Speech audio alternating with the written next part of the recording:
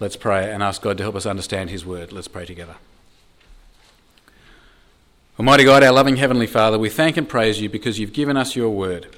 We thank and praise you because it tells us the truth and because it is relevant to us today. Please help us this evening as we reflect on your word to understand its relevance to us and to grow in our love and knowledge of Jesus. For we ask it in his name. Amen. Have you ever been on a disastrous journey? I've been on a few. My mate George and I used to go camping, and our pattern would usually go something like this. We'd meet up after work on a Friday evening, about 7 o'clock. We'd grab the tent and off we'd go.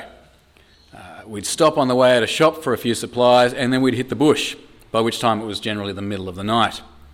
We always forgot matches. We never had a torch. We never had a can opener. All these things were part of the challenge of bush survival. I think the worst trouble we ever managed to get into was on a trip to Canoe Creek in the Wollamaya National Park. It had been raining really heavily, and the four-wheel drive track that we needed to go on had been washed away. There was George. There was George's brother, who sadly suffers terribly from schizophrenia. And there was me. We were running late, as usual, late on a Friday night, and we found ourselves driving down this washed-out four-wheel drive track at midnight in George's little two-wheel drive Datsun. The track was shocking. It was pitch black. We were 30 kilometres away from anything. George was hurtling down this track. And his brother was sitting in the front seat, and he was screaming, literally screaming and screaming, "We're going to die! We're going to die! It's the end!" Like this. Anyway, to cut a long story short, we ended up with the car dangling halfway off a cliff in the middle of nowhere in the middle of the night. We tied the car to a tree to stop it falling off the cliff, and we camped there for the night.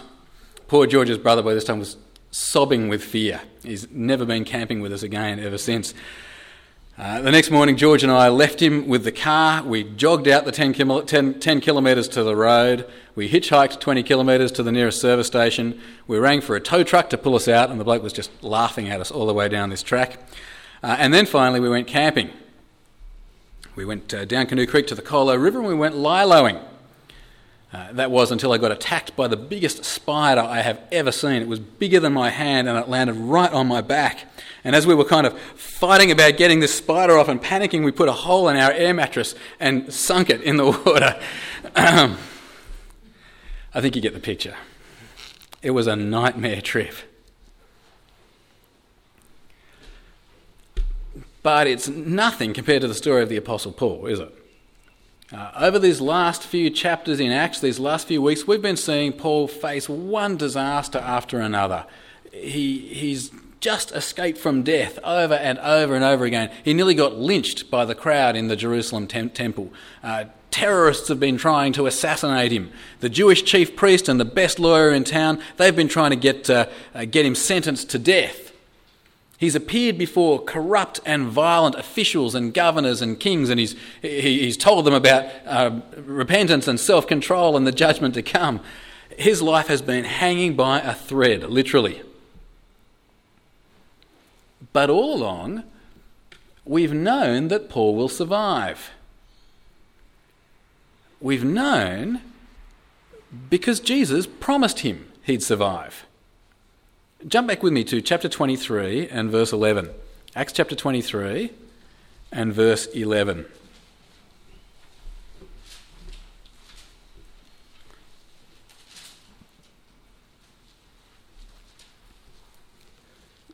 The Lord stood near Paul and said, "Take courage. As you have testified about me in Jerusalem, so you must also testify in Rome." You see it? He can't die in Jerusalem. He must testify to Jesus in Rome. Now, I've been trying to illustrate this for you with extraordinary lack of success. Last time we looked at that verse, I said that Paul reminded me of Arthur Dent in The Hitchhiker's Guide to the Galaxy. He can't die until he gets to Stavro Milobita, but just total blank looks on your faces. That fell completely flat. So I suggested the guy on the movie Groundhog Day. It doesn't matter what he does, he can't die. Next morning he wakes up at 6 o'clock, the alarm clock goes. That was a complete flop as well.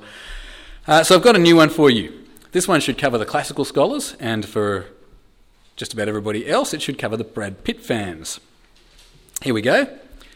Paul is a bit like Achilles. You remember Achilles? Okay, I'm getting at least a couple of nods from those who've read it in the Greek, from the ancient Greek legend of Troy, and a few nods from Brad Pitt fans who saw him in the movie. According to the legend, Achilles' mum dipped him in some stuff that made him immortal, and so Achilles couldn't be killed. Jesus has made a promise to Paul. He said, "You're going to Rome to testify about me," and so Paul cannot die until it happens. But this passage that we've looked at tonight, we run into even more disasters, even more challenges to Jesus' promise. Time and time again, Paul should be dead, over and over again. Back in chapter 25, you may remember Paul had to appeal to Caesar. That was to avoid an assassination plot. Well, now in chapter 27, he gets taken on his way.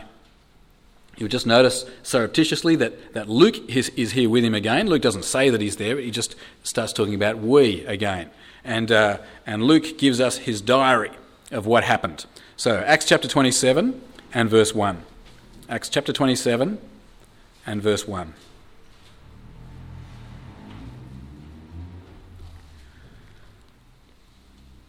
When it was decided that we would sail for Italy, Paul and some other prisoners who were handed over to a centurion named Julius, who belonged to the imperial regiment. We boarded a ship from Adramyttium about to sail for ports along the coast of the province of Asia, and we put out to sea. Now, apparently, there was an ancient saying about travelling in this area. It goes, "To travel in September is stupid, to travel in November is suicide." Well, it seems that they've set off perhaps in August, late August or September, and the going is very tough. They lose heaps of time, the wind is against them, they get blown all over the place, and they end up in a place called Fair Havens on the island of Crete. By now we're told heaps of time has gone, and it's after the fast, that is after the Day of Atonement. And so that puts us now well into October. So it's somewhere between stupid and suicide. Paul, who is a very experienced traveller by now, and so he warns them, "Look guys, you just got to stay where you are." But they ignore his advice. Verse 9. Much time had been lost and sailing had already become dangerous because by now it was after the fast. So Paul warned them, "Men, I can see that our voyage is going to be disastrous and bring great loss to ship and cargo and to our own lives also." But the centurion, instead of listening to what Paul said, followed the advice of the pilot and of the owner of the ship. Since the harbour was unsuitable to winter in, the majority decided that we should sail on, hoping to reach Phoenix and winter there. This was a harbour in Crete, facing both southwest and northwest. It's just sort of around the corner a bit further on the same island of Crete. When a gentle south wind began to blow, they thought they had obtained what they wanted, so they weighed anchor and sailed along the shore of Crete. But that's when disaster strikes. There's a terrible, terrible storm. It lasts for 2 weeks. It blows them completely off course, way out off the island of Crete and out into the ocean. And they are so battered about for so long, they give up all hope of survival. Verse 14. Before very long, a wind of hurricane force called the northeaster swept down from the island. The ship was caught by the storm and could not head into the wind, so we gave way to it and were driven along. As we passed to the lee of a small island called Cauda, we were hardly able to make the lifeboat secure. When the men had hoisted it aboard, they passed ropes under the ship itself to hold it together. Fearing that they'd run aground on the sandbars of Syrtis, they lowered the sea anchor and let the ship be driven along. We took such a violent battering from the storm that the next day they began to throw the cargo overboard. On the third day they threw the ship's tackle overboard with their own hands. When neither sun nor stars appeared for many days and the storm continued raging, we finally gave up all hope of being saved. They've given up hope. It's the end. except that Paul can't die. An angel appears to Paul and he says, Paul, there's no change in plans. Of course, you're still going to make it to Rome. And by the way, God's going to save all the rest of the people as well. And so Paul encourages them. Verse 21. After the men had gone a long time without food, Paul stood up before them and said, Men, you should have taken my advice not to sail from Crete. Then you would have spared yourselves this damage and loss. But now I urge you to keep up your courage, because not one of you will be lost, only the ship will be destroyed. Last night an angel of the God whose I am and whom I serve stood beside me and said, Do not be afraid, Paul, you must stand trial before Caesar. And God has graciously given you the lives of all who sail with you. So keep up your courage, men, for I have faith in God that it will happen, just as he told me. Nevertheless, we must run aground on some island. Paul says that they have to run aground on some island. Now that is, it's a pretty ridiculous thing to say because they're completely in the middle of the ocean. But that's what happens. Quite miraculously, they land on a tiny little speck on the map that we find out is called Malta. And it's amazing if you see it on a map, there's this big ocean and a tiny little speck there, and that's what they run into. It's like they sit on the needle in the haystack or something like that. It's an extraordinary miracle. Anyway, the sailors realise that the ship is getting close to land. They drop anchor. Some of them try to escape, as we read, but the centurion stops them. Paul encourages them to eat a meal for strength. Then they chuck out the rest of the food to lighten the boat, and then they try to get the boat to the land. Pick it up in verse 39. Verse 39.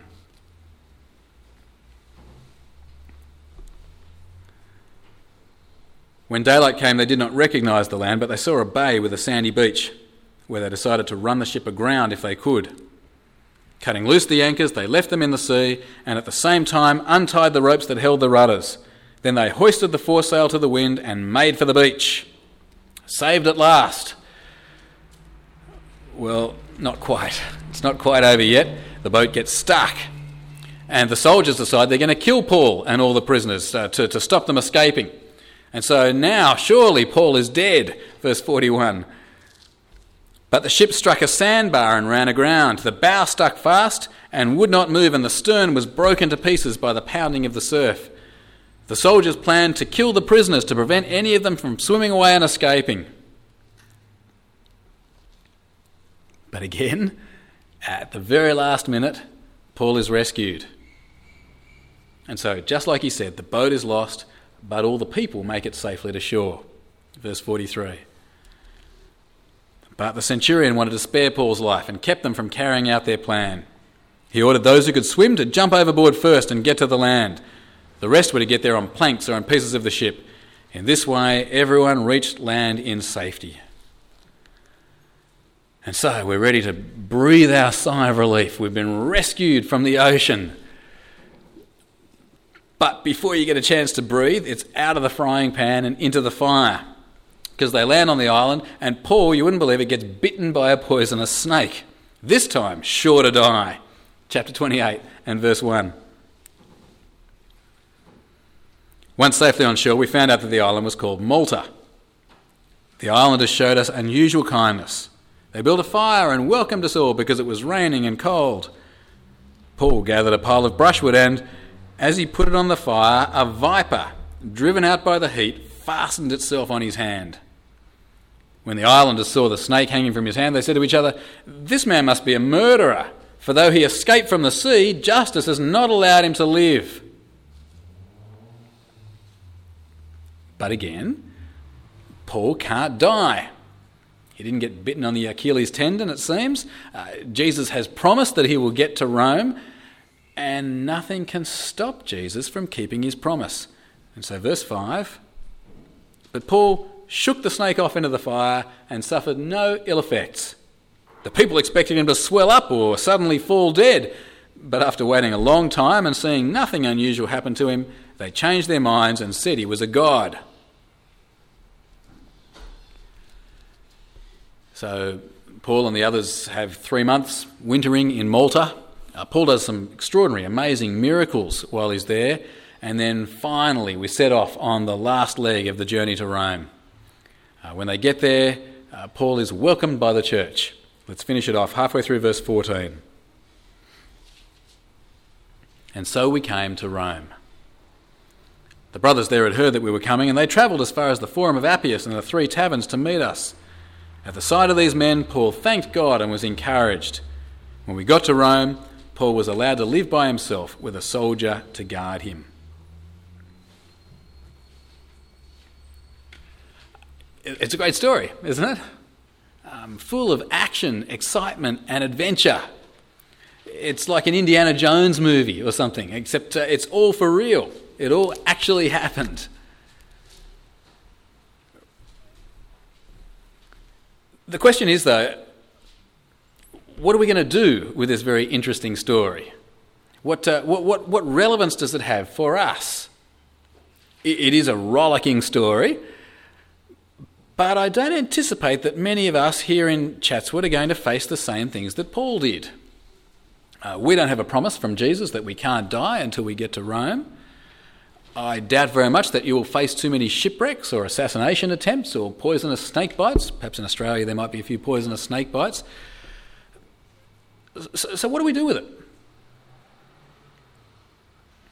I guess the first thing we've got to do is recognise what kind of literature we're dealing with. Luke is not writing a book of Christian doctrine for us. He's not writing timeless truths. Luke is telling us the story of what happened. This is narrative, is what you call this literature. And we've got to remember to treat the literature with integrity. We need to treat it as a story or as history. This tells us what happened to Paul. It's not necessarily telling us what will happen today. You can't take this story and say, therefore, all missionaries who go to Rome will survive snake bites or something. You can't take this story and say, therefore, all missionaries should avoid sea journeys or something like that. You can't do what one church, I'm told, in America does and say, well, Christians can therefore play with poisonous snakes in their church services and they'll be fine. I doubt there'd be too many people joining that church, I have to say. But can you see, it's the wrong way of reading it, because what Luke is doing, he's telling us what happened. He's not telling us what ought to happen or what will happen.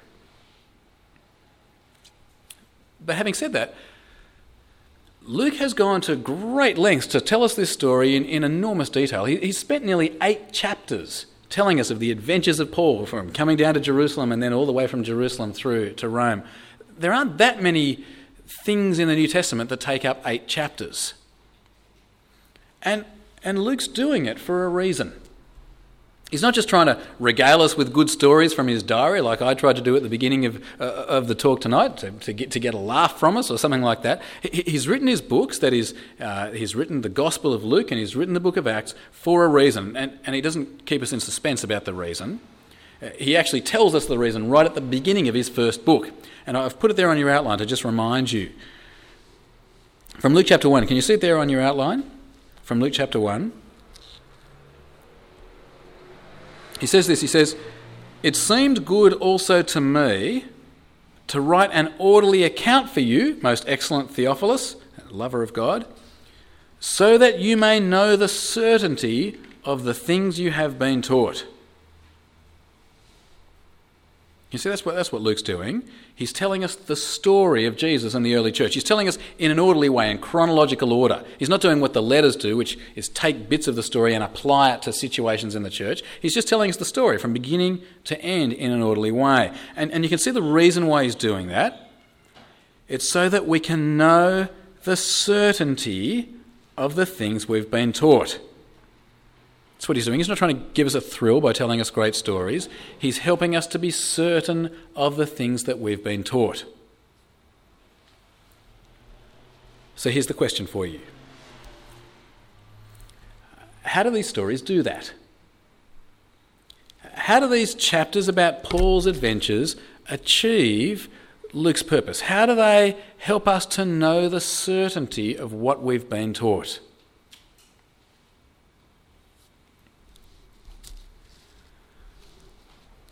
Well, let me suggest 2 ways. First, these chapters give us confidence that we can trust the Apostle Paul. They help us to be certain about Paul. Now, the thing about Paul is this. One of the main sources of Christian teaching, both in Luke's day and today, is these letters written by the Apostle Paul. It's a very significant part of our New Testament taken up by the Apostle Paul, and that was already the case when Luke was writing. By the time Luke was writing, Paul had already written Galatians, 1 and 2 Corinthians, he'd written Romans, he'd written 1 and 2 Thessalonians. Probably at the same time that Luke is sitting down and writing Acts, Paul is also writing. They're together, and Paul is also writing. He's writing his letter to the Ephesians and the Philippians and the Colossians. Paul was then, and he is now, one of the most important sources of Christian teaching. And what these stories that Luke has given us about Paul do, for me at least, is this. They help me to be more certain about Paul. They help me to know the certainty of what Paul teaches, because I can see from these chapters that Paul is a true eyewitness of the risen Jesus. I mean, he's said that twice, hasn't he, over these last couple of weeks, and he's been willing to put his life on the line for that testimony. He saw the risen Jesus. And from these chapters, we can see that Paul has a special connection to Jesus. Jesus talks to him. Jesus sends angels to him. Jesus makes direct promises to him. From these chapters, we can see that God accredited Paul as his authorised witness. He enabled Paul to do stuff that you and I cannot do. You and I can't heal people on the island of Malta. You and I would not be rescued in the same way that Paul was rescued. You and I get bitten by a snake, we're not going to shake it off. Paul is authorised by God as his messenger through all these miracles. From these chapters, I can see that Paul is a man of the highest character and integrity and honesty. I mean, you see him in those courtroom situations with these corrupt officials, with all this intrigue going on, and he just tells it like it is. Total integrity and honesty. And from these chapters, we can see that Paul is passionately concerned that we be saved, whether we be Jew or Gentile. Paul put his life on the line time and time and time again so that the message about Jesus could go out to us. That's all pretty comforting to know, don't you think? Let me give you a little bit of a clue of what's going to happen next year, God willing. Next year we're going to look at 2 of Paul's letters. We're going to look at his first letter to Timothy and his second letter to the Corinthians. And I hope from what Luke has shown us in Acts that we will come to these letters feeling a bit like we know Paul, feeling a great sense of love for Paul.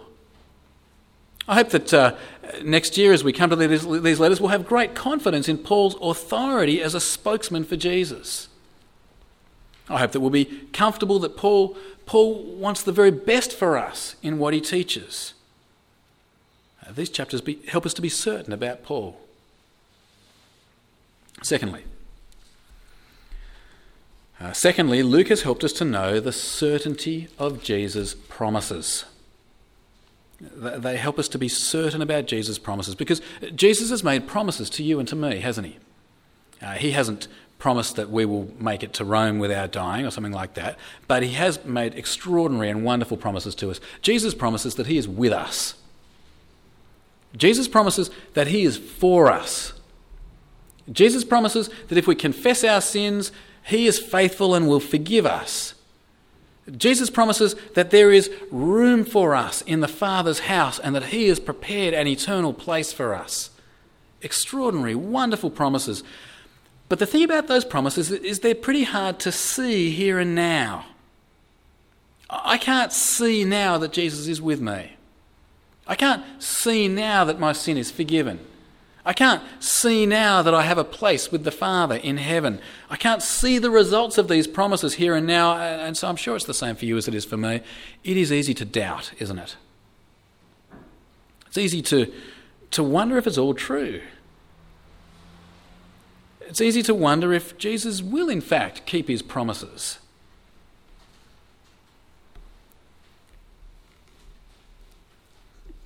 But what Luke has done over these 8 chapters, he's taken a promise from Jesus that you can see the results of. Either Paul makes it to Rome to testify about Jesus, or he doesn't make it to Rome to testify about Jesus. It is immediately, historically verifiable. You know what I mean? And the reason I think why we get 8 chapters of it is because what Luke is doing is he is showing how this promise was put to the test in every conceivable way you could think of. The Jews, they want Paul dead. And the high priest is on the job, and the assassins are on the job, and the best lawyers in town are on the job.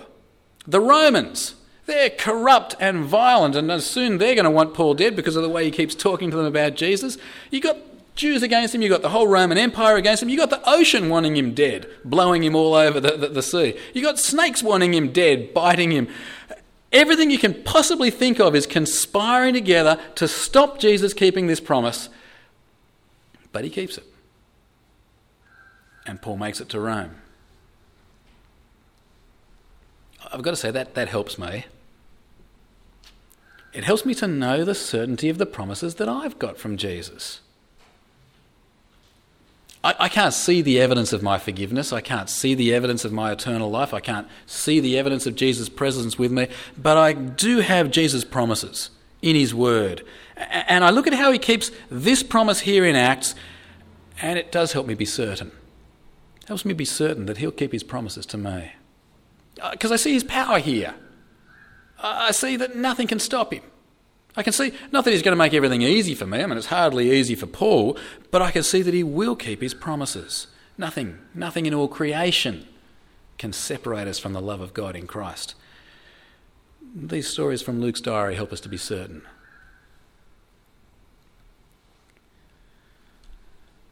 Well, it has been a rollicking story. We've just got one tiny little bit to do. In a few weeks we'll finish this off after all our mission next week and then our Christmas stuff. We'll come back to this in the last week in December and finish it off. I hope you've enjoyed the story, but more than that, I hope it has actually made you more certain. I hope you feel now like you know Paul a bit and you really trust him. And I hope that you know even more certainly that Jesus will keep his promises to you. Let's pray.